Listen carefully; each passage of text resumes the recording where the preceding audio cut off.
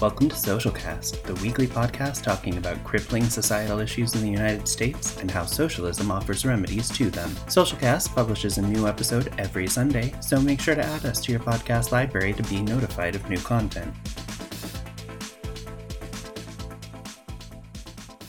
Hey there, welcome to Socialcast.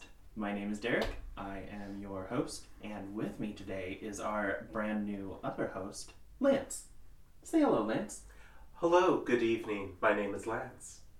Lance and I are going to talk today about crime, criminalization, and criminal justice. Let's start by defining what crime is. Lance, what's crime? Crime, in its simplest form, is violation of codified laws. There are two main types of crime, right? Violent crime and property crime. Property crime consists of things like burglary, larceny, motor vehicle theft, and arson. Violent crime is made up of 5 different types of crimes: murder and non-negligent manslaughter, rape, robbery, aggravated assault, and gang violence. So those types of crimes are the crimes that we have specifically made laws about. We have said these are the things that as a society we have deemed not okay. And in reality, they really only cover one aspect of crime. There's a whole world of crime that exists that criminal law doesn't really approach in any meaningful way. Of course, I'm talking about things like wage theft and the exploitation of the working class by capitalists. Those bigger, more white-collar crimes that we don't really see much of in our criminal justice system.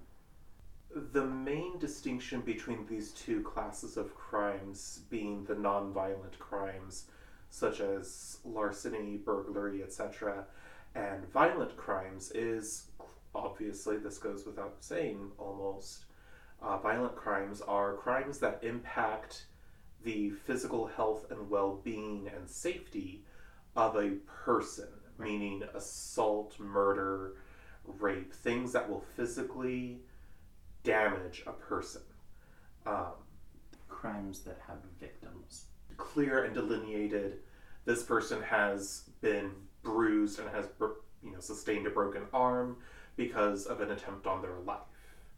Versus, you can still have a victim with burglary, with larceny, and you can even have, accident and injury with those crimes. For instance, if a building is being looted and someone on the inside, like a shop owner, gets cut by broken window glass, that is injury, but that is not really considered direct assault on that person. Within the realm of violent crime, it can be further broken down into 2 factors of premeditated crimes versus crimes of the moment, or more well-known crimes of passion. For instance, a premeditated murder where someone knows, this person has been stealing from me and my family for 3 months, and I have found out, and I am now going to kill them for it because it has caused grave injury to me. Versus you walking home, finding your partner in bed with some other person, and you becoming so enraged that you assault that other person. What I've always found interesting is that drug offenses are labeled as violent crime. Despite having no real clear victim other than the person who is using the drugs. Right.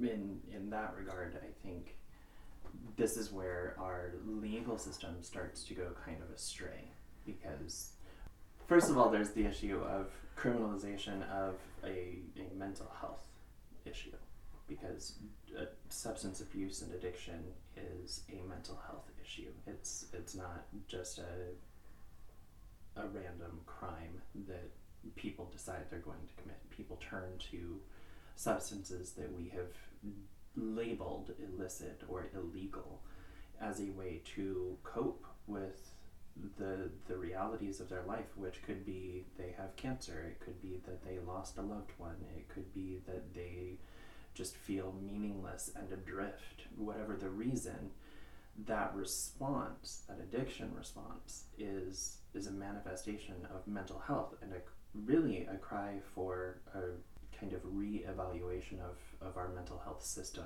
and the way that we grant access to care that could keep people from the destruction of addictive behavior. And not only is addiction a sign of mental illness or a symptom of mental illness, it is also often a means that people resort to who have been pushed to the margins of mainstream healthcare. It's people who have chronic pain conditions, chronic ongoing medical conditions that they just cannot afford to treat within the conventional mainstream healthcare system. And because they can't afford to go see a doctor to refill a sleep aid, or they can't afford to see a doctor to refill an antidepressant, they turn to illicit street substances such as heroin or meth. So by being excluded from mainstream healthcare, often through means of not being able to afford it or not being able to make appointments and other accessibility issues, these people turn to these illicit substances and use them to basically self-medicate their conditions, which, even if they were not already of the behavioral health setting that addiction comes from, they will now deal with the physiological addiction that many of these substances cause on top of the mental health, behavioral health context that addiction exists within. Absolutely.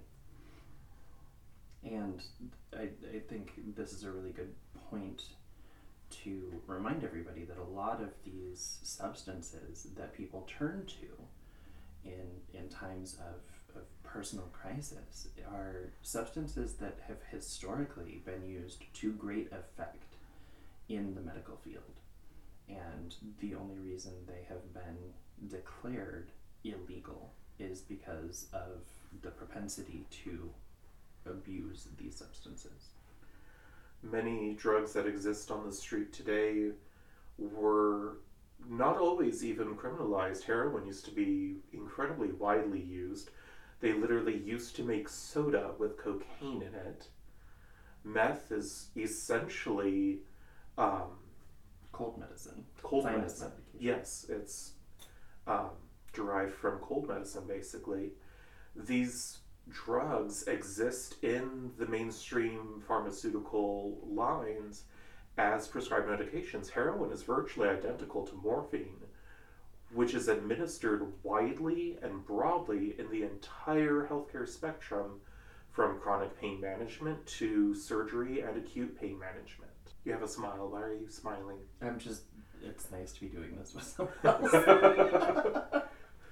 While we're on the subject of the criminalization of drugs that have been used widespread medicinally, we definitely need to talk about the way that those drugs have been criminalized, because they're very disparate between different groups of people, and there's a very clear distinction between like the Wall Street broker who does lines of coke every night and the guy selling coke on the corner in downtown Detroit. And there's further a breakdown, and this isn't accidental. There's a further breakdown between race. White people are criminalized at a much lower rate than black people. Black people are incarcerated at a rate 5 to 7 times higher than white people for the exact same crime. And those prisoners also get more, they're penalized with a longer sentence in addition to being sentenced more frequently. So I think there's a very important nugget of racism and classism in the process of criminalization in this country. I mean, not all crime necessarily. I mean, there's a pretty fundamental and universal truth behind do not kill each other. But a lot of American criminology stems from controlling specific groups of people, specifically African Americans, specifically women and other minorities. And I think one thing that is very important to remember in this dialogue is that we have, in the last, what would you say, 5-10 years, we have seen this legalizing one specific illicit substance at a time.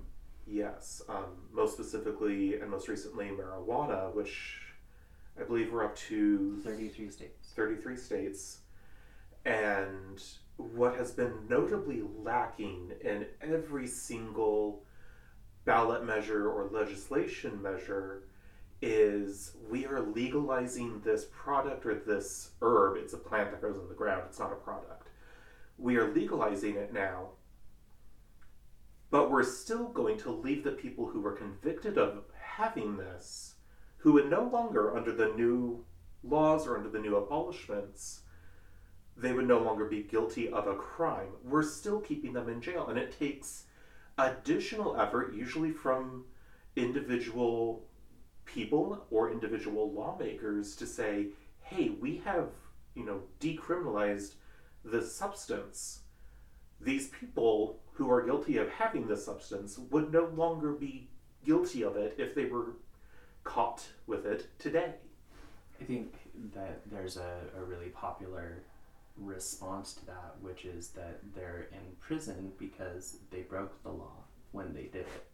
And just because the law has changed doesn't mean we should absolve them of their duty to pay the penalty for their crime. And honestly, I think that's... Thank you for your input, Kamala Harris. Honestly, I think it's just a bunch of bullshit.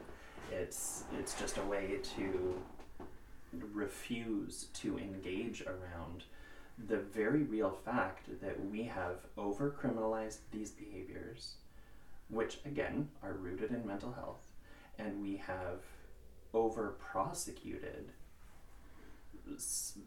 specifically very vulnerable minority groups.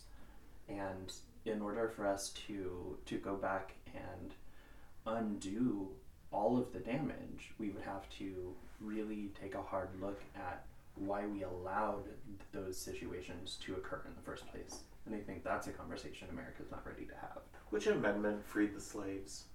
I want to say 13th and 15th, I think, because there were two that dealt specifically with slavery. So the text of the amendment says neither slavery nor involuntary servitude, except as punishment for crime whereof the party shall have been duly convicted, shall exist within the United States or any place subject to their jurisdiction. So what that means is that people cannot own other people unless that other person is a convicted criminal prisoner. So what can now happen with the ratification of the 13th Amendment, which happened in December of 1865, the places that now don't have labor to run their plantations, their tobacco farms, and their cotton farms can now turn around, go to a prison, and pay the warden of the prison 5 cents a day, whatever the rate may be. Today, I don't know what the equitable rates are, but you see this even today. You see workers on the side of the road cleaning up debris. You see people in factories making our license plates. You see prison labor, and they are not being paid normal wages. They typically get paid $2 an hour or a day? An hour. An hour. $2 to $3 an hour, depending on the work. First of all, thank you for bringing this up, because this is a Herculean conversation to have in reality. But there's a very distinct line where the American process of criminalization changed, and that was the ratification of the 13th Amendment. When we abolished slavery, we absolutely had to find these other outlets for how to get those people working back in fields for a pittance, because former slave owning farmers didn't have the capacity to do what they needed to do with their farms without that unpaid or underpaid labor. And to kind of build on your point of prison labor, it's definitely something that we see a lot of in the South.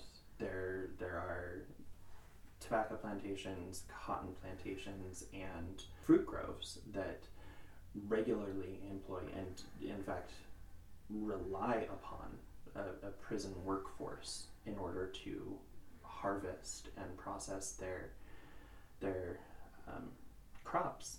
But here in Oregon, for instance, at the Oregon State Penitentiary, there's a very big program that farms out call center work.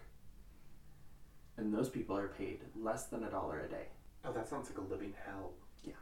I was trying to see where all the for-profit prisons in this country are, and I'm having difficulty finding them. There are remarkably few. There's only, what, like 23 of them? That sounds about right. I wouldn't be Like surprised 2 if there are dozen? fewer. Yeah. It's nowhere near as widespread as I had initially thought. Not at all. But they do exist, and they're incredibly problematic because when you have any sort of condition within capitalism that says this creates more value, this creates more money, and people will do what it takes to make more money because that means you can survive better in a capitalist society. Absolutely. And so what happens with a for-profit prison, and this is why there are specific industries that cannot and should not be privatized or made for profit. When that comes to prisons, we need to keep our prison as full as possible to make sure that we are making as much money, because if we are getting paid per person staying in our bed, we need to make sure we have as many people in those beds as possible. So we need to make sure that there are still people getting arrested and there are still people getting convicted and sent to jail, not to probation, not to community service, to prison. So kind of tangential to that is also how much money taxpayers pay to house these people.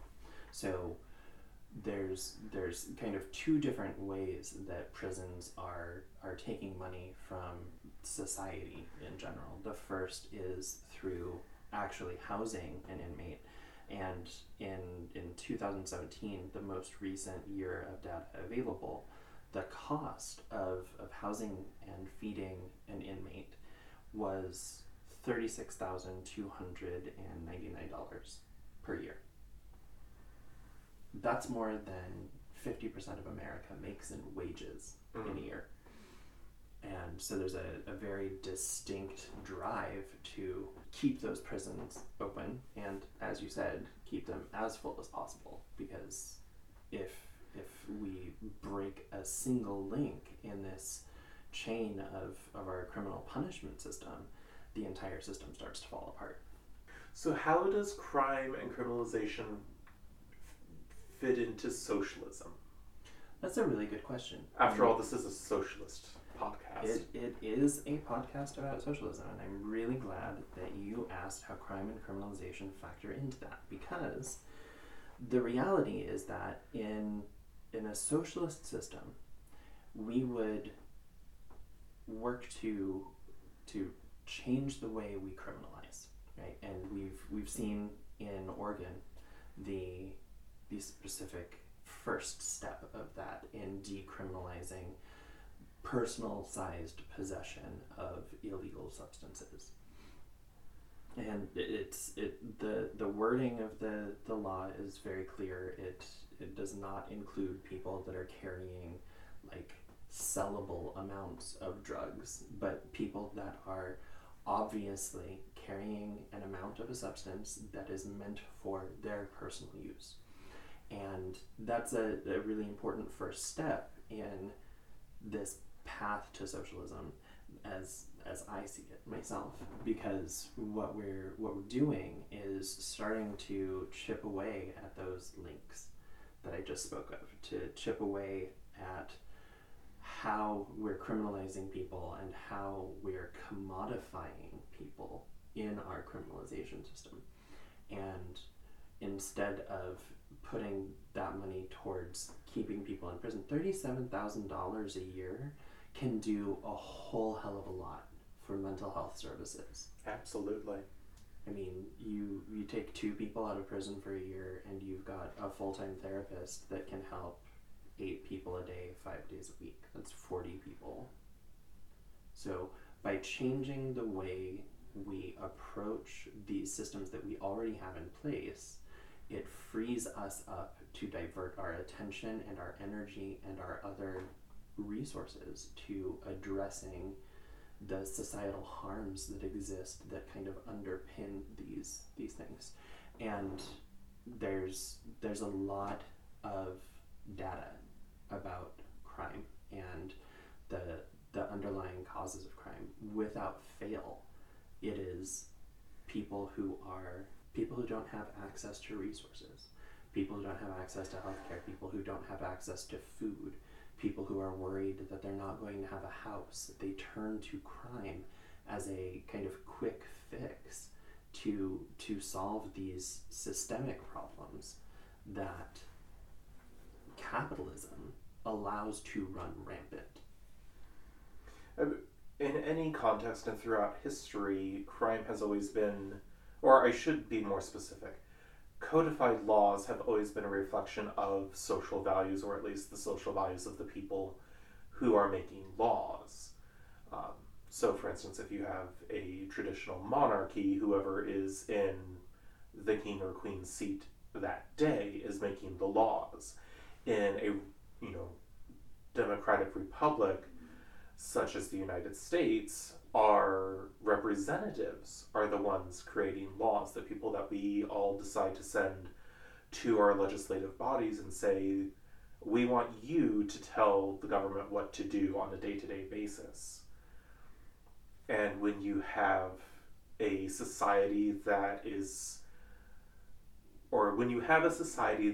highly values profit, that highly values, I want to say labor, but not in the sense that they value the work being done by an individual, but they value your ability to contribute to production.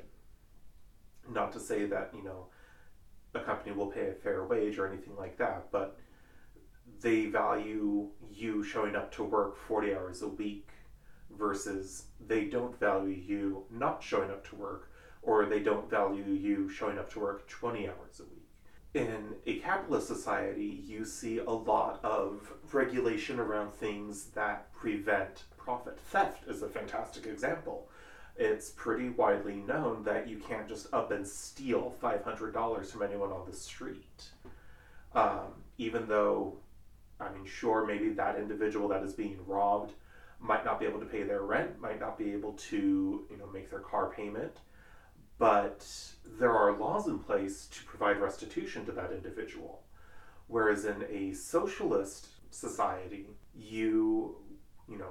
that person would not be as dependent on that $500 in that moment.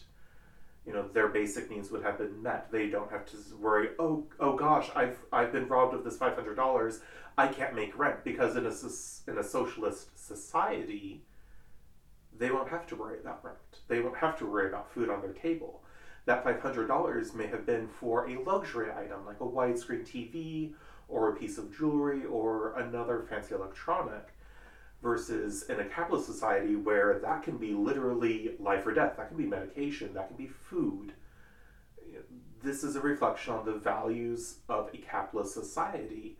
When we, a good example, as we've seen throughout this year, is the response to the police brutality and Black Lives Matter movement, where many, many people have been just livid and incandescent in their rage about Target being looted. Target has insurance.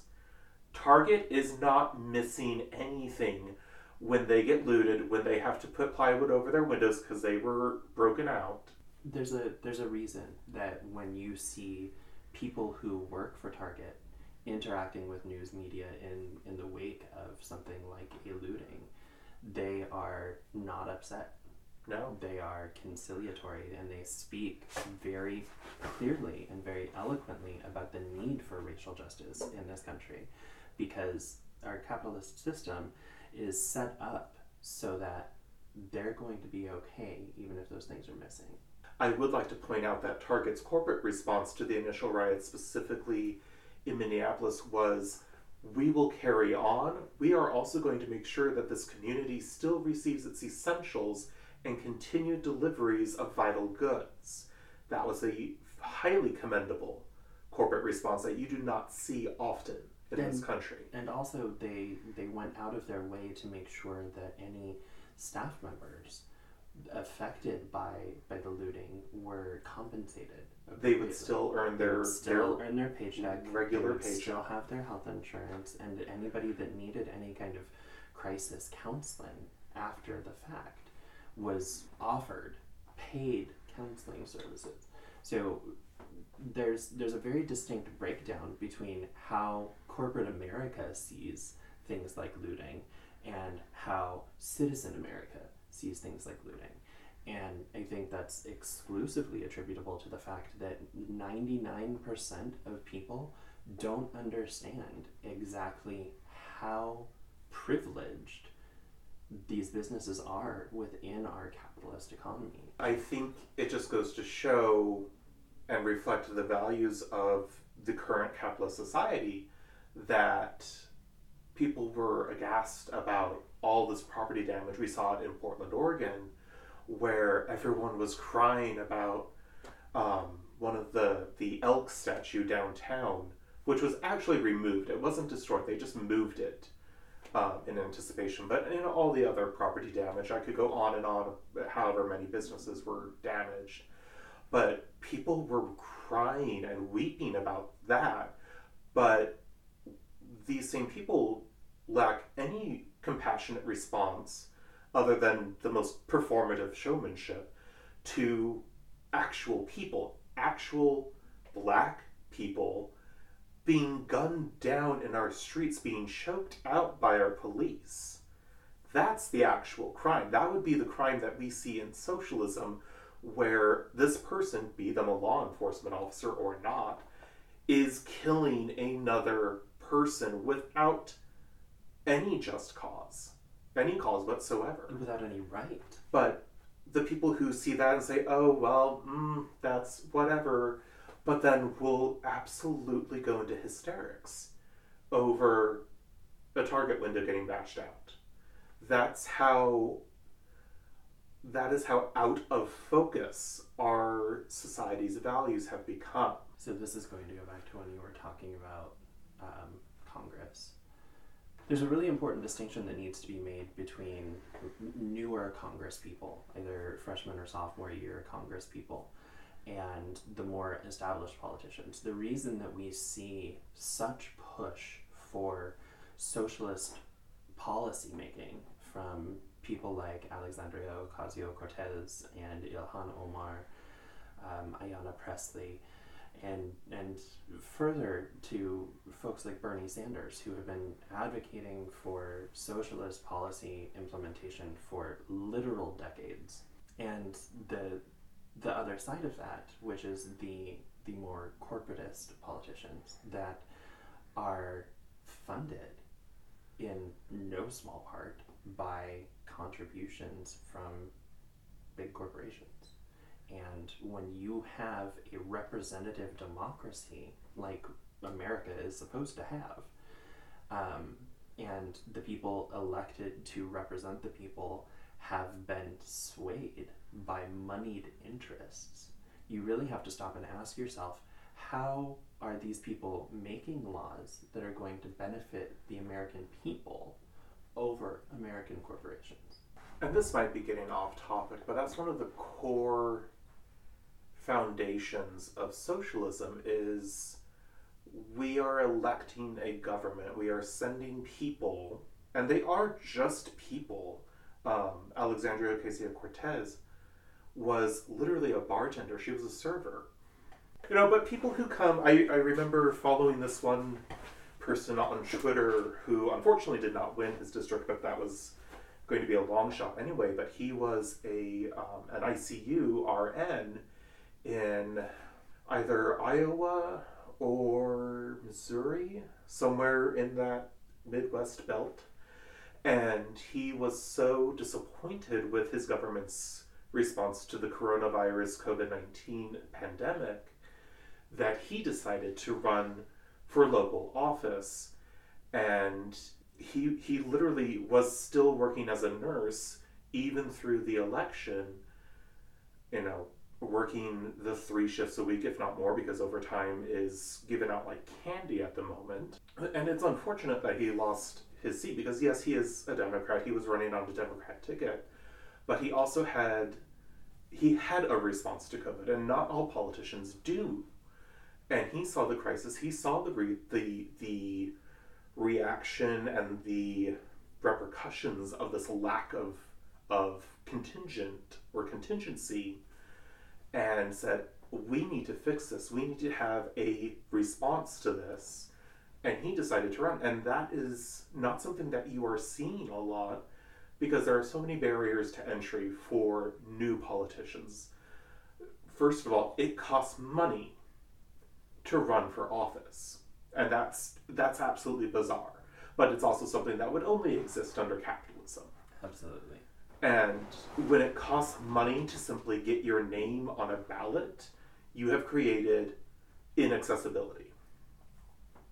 How many people are we simply not even hearing the voices of because they can't afford to put their name in a voter's pamphlet or to produce 500 signs for people's yards?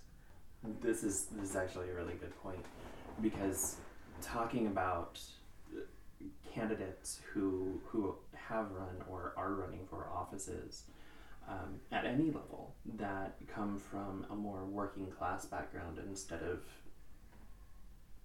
inherited money, or who have an extensive background within the political sphere, these people are meant to be our representatives. And when 38 million Americans live below the poverty line, that's 1/10, slightly more than 1/10, just over, yeah, of the population of the United States. And when we don't have 10% of our representatives that come from similar backgrounds, who are those people representing?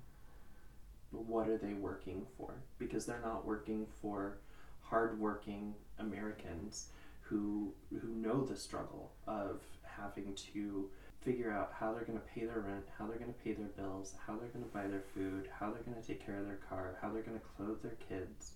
All of these things that can be monumental considerations when you exist in a capitalist system that undervalues labor and undervalues the contributions of the working class, who are the ones who are generating the wealth that the 1%ers are so keen to hoard for themselves.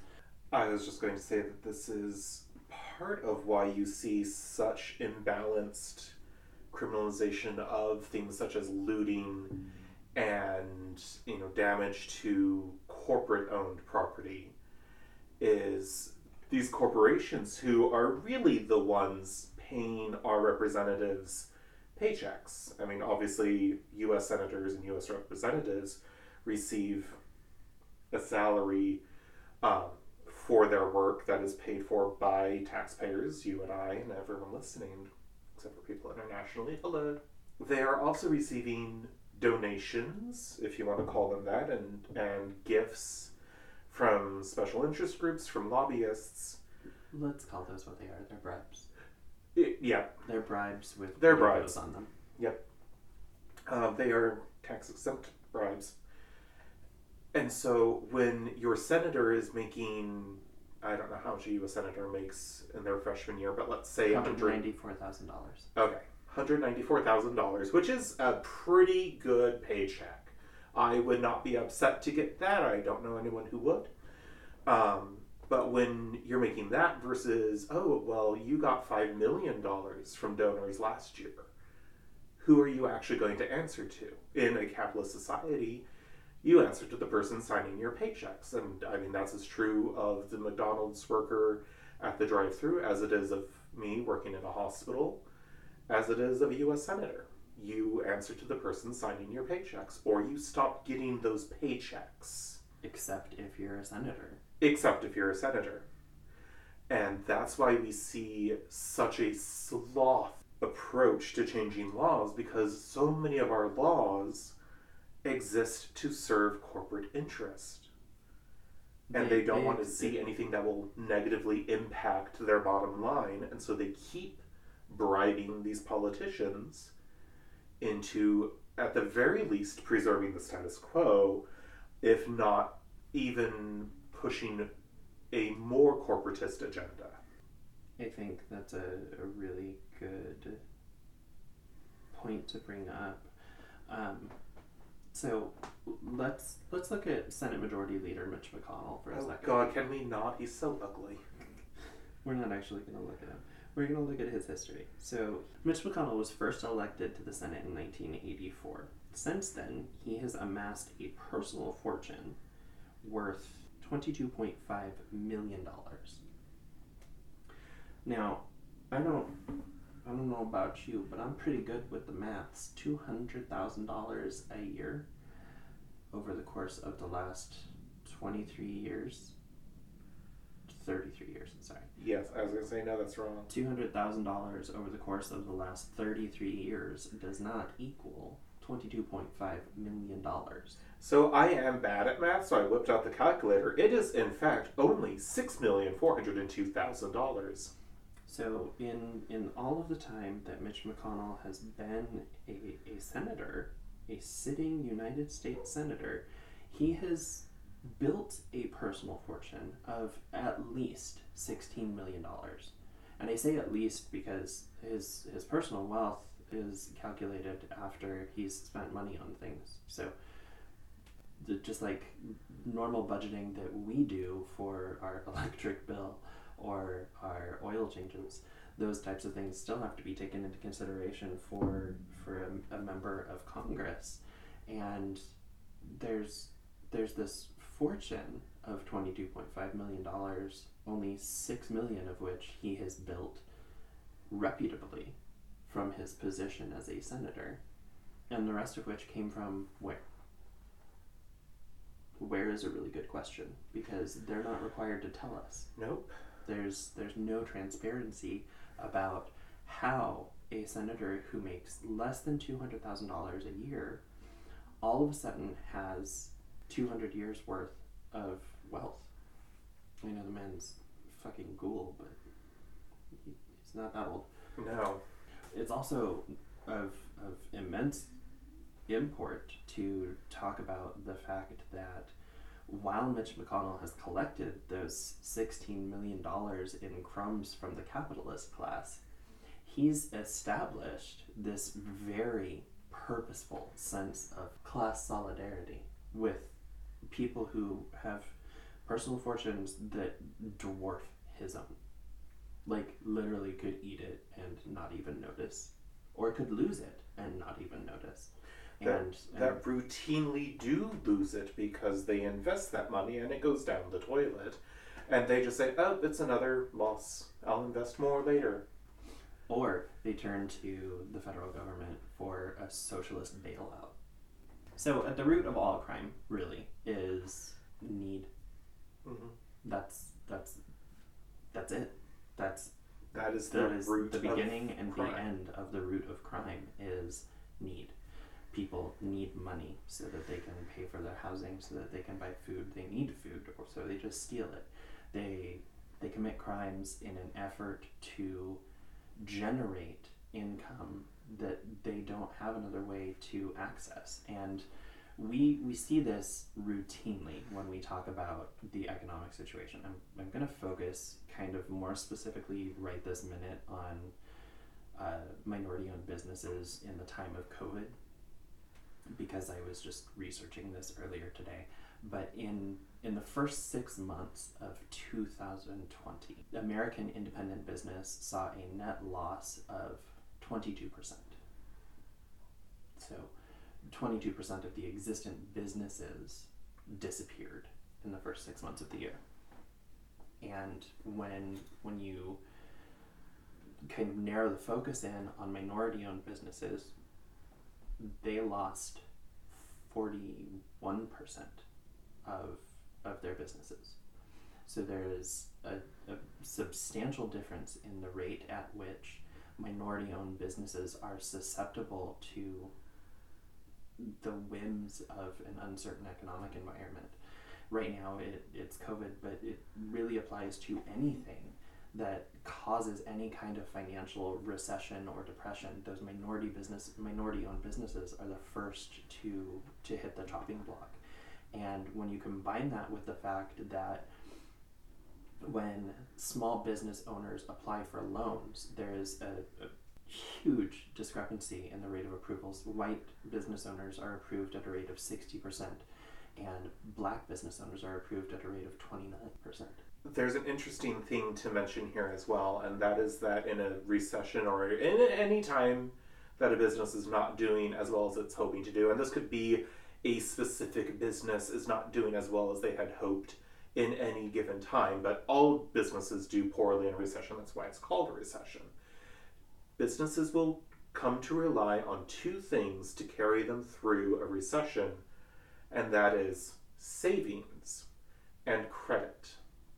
Now, for a business to continue operating on savings, first of all, for a business to operate, it is actually far more expensive than a lot of people will imagine. Even the most, independent, family-owned small restaurant can cost $15,000 to $20,000 a month just to lease a space, assuming they don't own their own area. But if you have a commercial space with any sort of decent location, pretty much anything above a food cart in an unknown, unmarked alley, you're going to be looking at leases in the tens of thousands. On top of that, add salary. On top of that, add product. So on and so forth. You either will need to pull on savings to make up the difference of what you're not making in income, or you'll have to float a loan and pull from that. And when you understand the terms of, or the scale of finance that businesses deal in, even small businesses, you can see how quickly even a $400,000 or $500,000 small business loan will be evaporated, and how quickly even $1 million of savings is not going to last a business very long. But the advantage and the privilege that white business owners have over business owners of color is that a lot of white businesses, or a lot of white business owners, and not all, I won't make that generalization, many do have generational wealth. They have parents who maybe they're not wealthy. Very few people are truly genuinely wealthy, but they have parents who have some money. They have other family who has some money, and they have a relationship with a bank. And as already mentioned, banks lend to white people more than they do to black people. That is a statistical fact that can't be, discussed. It's a static fact that just exists. So when you have business owners who have greater access to generational wealth, aka savings, and greater access to credit, it becomes so much easier to float your business through a recession. And that is how a lot of businesses that I have seen who are owned by white people, there's a bar, it's not even a mile down the house or down the road from me, and they are continuously saying they are not going to open until there are no serious contingencies in place against COVID-19, which effectively means until we have a true vaccine. That has already been deployed widely. The amount of money it would take to simply say, we're not going to stay in business at all, but still know that we're going to come back, that is a lot of privilege right there to be able to do that, because they know they're going to be able to pick back up where they were. Maybe their expenses are nothing. They're probably still paying rent. But they are going to be able to pick up where they left off, or at least they are confident they are, because they have the savings, because they have the access to credit. People of color in this country don't have that. And so when they decide, I'm going to start a small business, they have fewer resources to start with, and they have fewer resources to pursue, because they are going to be denied at a higher rate than their white counterparts. And just undertaking opening a business as a member of a minority community, it is inherently going to be more of a gamble than it is for white people, because of those mitigating factors that are baked into our capitalist system. It still comes back to need. People recognize that they have a need, and the thing is, in a capitalist, well, I shouldn't say the thing, that's just poor journalism. A thing. But a thing is that when you have absolutely zero of your needs met, suddenly you have a lot more needs. I need to eat. I need to shelter myself from the elements. It's currently 42 degrees and raining here in the Pacific Northwest. You can't survive more than a couple days outside right now. I need water. I need clean, drinkable water. Those are your fundamental, this is waking up and being alive. This is not social fulfillment. This is not going to work. This is not religious fulfillment. This is not anything above and beyond bare existing.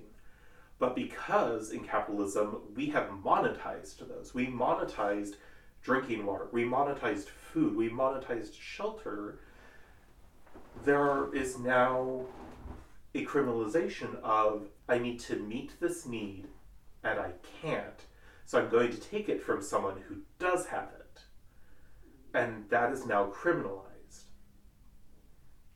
But if we start actually meeting people's needs and saying, we recognize that you need shelter. Here is a bare bones studio apartment, 150 square feet with a kitchenette and a bathroom to start with. Here's $400 a month for groceries, or whatever you want to say the amount should be. Here's basic health care. Here are your most essential needs being met. That person is going to say, okay, I don't need to steal to get food. I don't need to steal to make rent. That person may choose to steal above and beyond that to say, oh, well, I like that person's TV better than I like mine, so I'm going to steal that TV. In those terms, there's not much to be done, because we don't need a TV. That's not something that we're all going to say, oh, we should all be entitled to a TV. I don't think anyone would rationally make that decision. But when you don't have the need of, oh, if I don't steal this food, I'm going to starve to death. That's where capitalism has stepped over its bounds. And that's where socialism is really looking out for everyone who is participating in the system. Is, we all recognize we're going to be paying taxes. We all need to put into a common fund. And from that, we all should be getting back roughly however much we put in, give or take whatever we actually need to survive. And knowing that the root of crime is necessity more than it is just a desire to be malignant.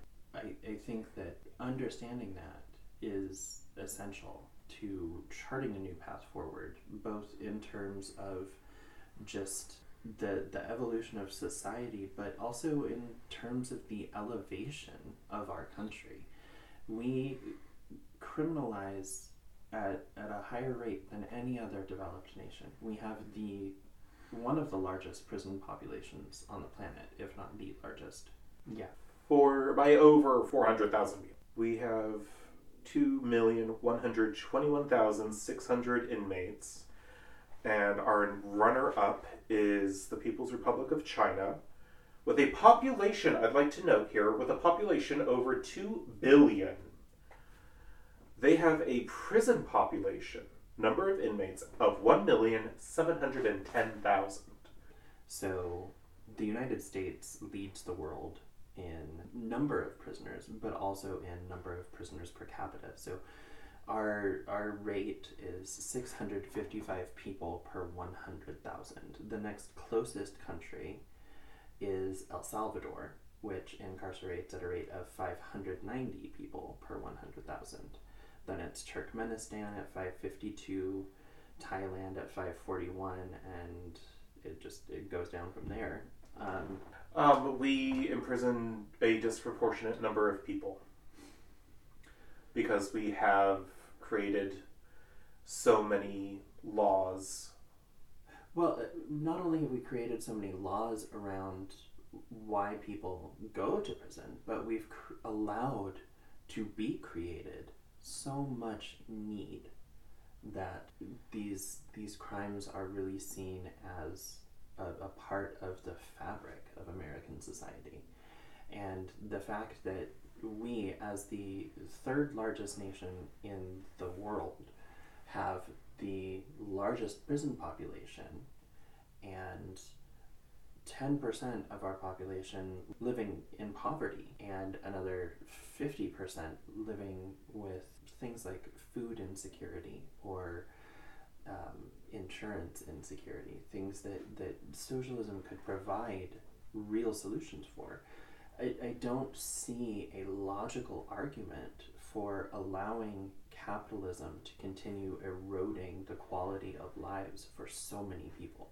We also have to look at the fact that for many jurisdictions and for many crimes, sentencing is not consistent. For any given, or let's assume you steal someone's car, and it's not a nice car, let's say it's a $5,000 car, you get caught, you go to jail, you get tried, and you're found guilty, you could be fined, you could, go to prison for a year or two, or you could go to prison for 20 years. There's no consistency to it, and it's, with the exception of a few jurisdictions, it's essentially up to the judge's discretion. And that brings up another key point that I wanted to talk about in this episode. When we have a crime whose punishment is payable by fine, that literally means that people who have access to wealth can commit crime with impunity. This undermines the very cornerstones of any justice system. If you have a system that can be circumvented just because you have more money than someone who did the exact same thing you did, that is not justice. There is no justice in that system. That's basically just pay to play. It is.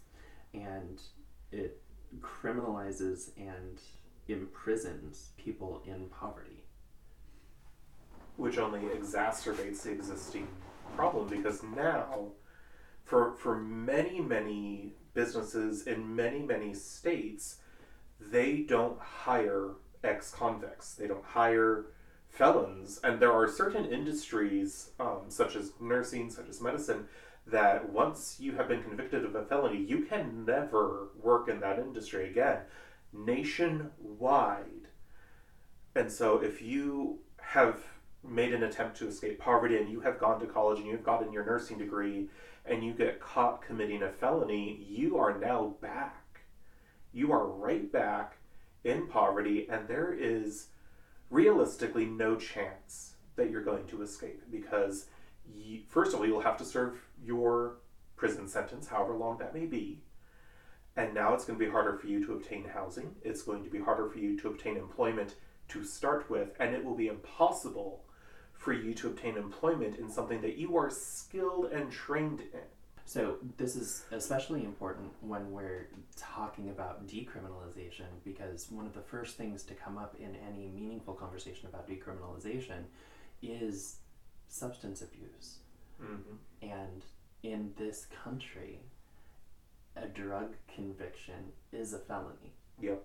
And so if if you have done the impossibly hard work of what the right likes to advocate for, of pulling yourself up by your bootstraps and putting yourself through college and getting your degree in something that is going to create financial stability for you, and at any point in time you do as so many millions of people in this country do on a daily basis, and you turn to these substances to help mitigate your own internal crises, then if you get caught, you lose everything. And it's not like getting caught doing coke so that you can stay awake for your 2 back-to-back 24-hour shifts at the hospital because you're an ER physician and it's the middle of a pandemic and there's not enough people to go around. It's not like you're going to get back all of that time. It's not like anybody's going to refund you the money that you've spent on your education, or say, oh, well, you don't have to worry about your student loans. No, you're still going to have hundreds of thousands of dollars in student loans that you are going to be responsible for and expected to pay back, regardless of the fact that you no longer qualify to do the job that you were trained to do. But we definitely need to talk about the effects of generational incarceration, especially within minority communities. When you look at Black families as a whole, one of the things that everybody likes to harp on and on about is missing fathers and single mothers with all of these children. All of these in sarcastic finger air quotes, obviously, because I'm not going to judge how many children somebody has unless it's like 12. That's too many. Yeah. But there's a very real problem created by saying, okay, John, you were trying to provide for your family. You were trying to make sure that you had food and shelter and electricity and heat for your family, but you were going about that the wrong way. You were going about that in a way that we have decided arbitrarily is criminal. And so now we're going to have to put you in prison. All of that, again, to underscore what I just said, is arbitrary. It is made up in ways that are meant to penalize people for doing whatever they need to do to exist. And when we go forward with this action and we take, say, a father out of the familial picture, what we've created is a system where we know households with children have to have 2 working parents. And we've now removed half of their possible income stream and put it in prison and said, you tried to provide for your family the wrong way, you don't get to provide anything anymore.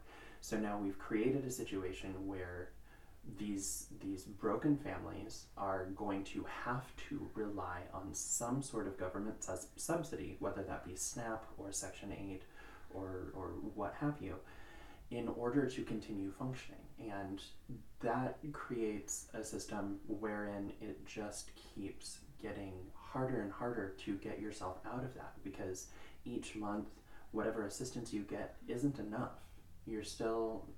We're creating a situation where people are reliant on these government programs in ways that these government programs aren't designed to sustain. And then what happens is, as those children get older, the burden of working and helping to provide for the family is placed on them at a younger and younger age. And because we do have some labor laws in this country, what we see is these youth turning to criminal activity as a way to generate income to support their families. So we have not only taken a key parental figure out of the home and disrupted the family to an absurd extent, but now we have adultified children, which is hugely traumatic from a mental health perspective. And it's not only going to lead to them participating in criminal activity, but it's going to lead to them almost inevitably participating in substance abuse. And because we're talking about families that are already disenfranchised and vulnerable, those kids aren't going to have access to the kind of robust mental health care that a well-off family is going to have access to. So of course they're going to turn to drugs to medicate their way out of whatever they're feeling about their life situation, and it becomes cyclical. And this is where the idea of generational incarceration comes into play, because by removing the father from the family in the first place, we have created a system where fathers are going to keep being removed on and on down the chain, and we're going to create a larger and larger necessity for social support systems in order to underwrite the overcriminalization that we have committed. You specifically use the example of dealing and selling illicit substances as a means of making your ends meet. How many of the efforts to legalize marijuana in the last 15 years or whatever have been dependent on the taxation of that product? All of them.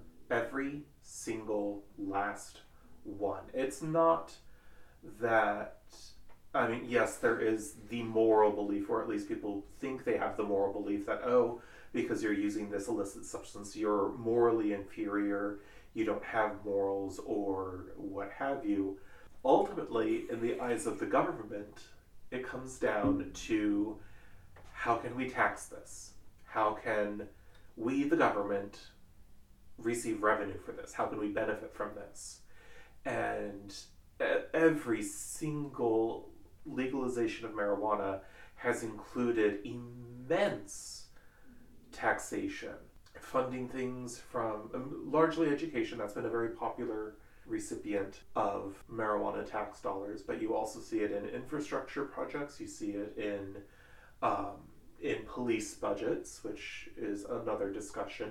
You see, when we have legalized marijuana, we have introduced very sizable tax structures around it and essentially brought it into the same realm as alcohol or even prescription medication, as medical marijuana has been treated for quite some time now.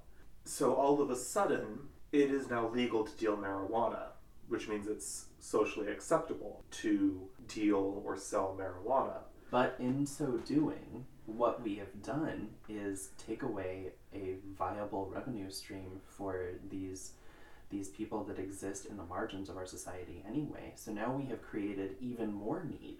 And there's absolutely no question about the fact that the people who have benefited the most financially and economically from the legalization of marijuana are white people, when the historic perspective of marijuana use has been confined pretty succinctly to the black population. And what's a little funny is the people who use marijuana have not really changed over the course of the last few decades, but specifically hasn't changed across the last few years of marijuana legalization. Same people who were using it before are still using it, and very few people who weren't using it before are using it now.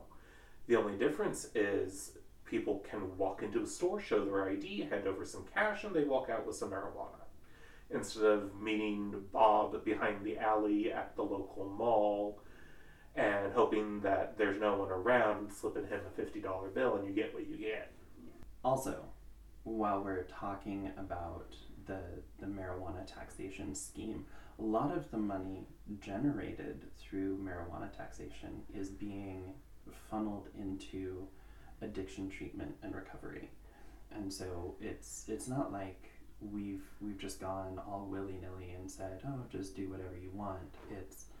It's been a very thought out and purposeful step to not only addressing the overcriminalization of communities that utilize what again is a naturally occurring herb, but also addressing the harm that comes from substance abuse behaviors. One note I just want to say out loud is there is a distinction on the behavioral health level, not on a legalization of substances.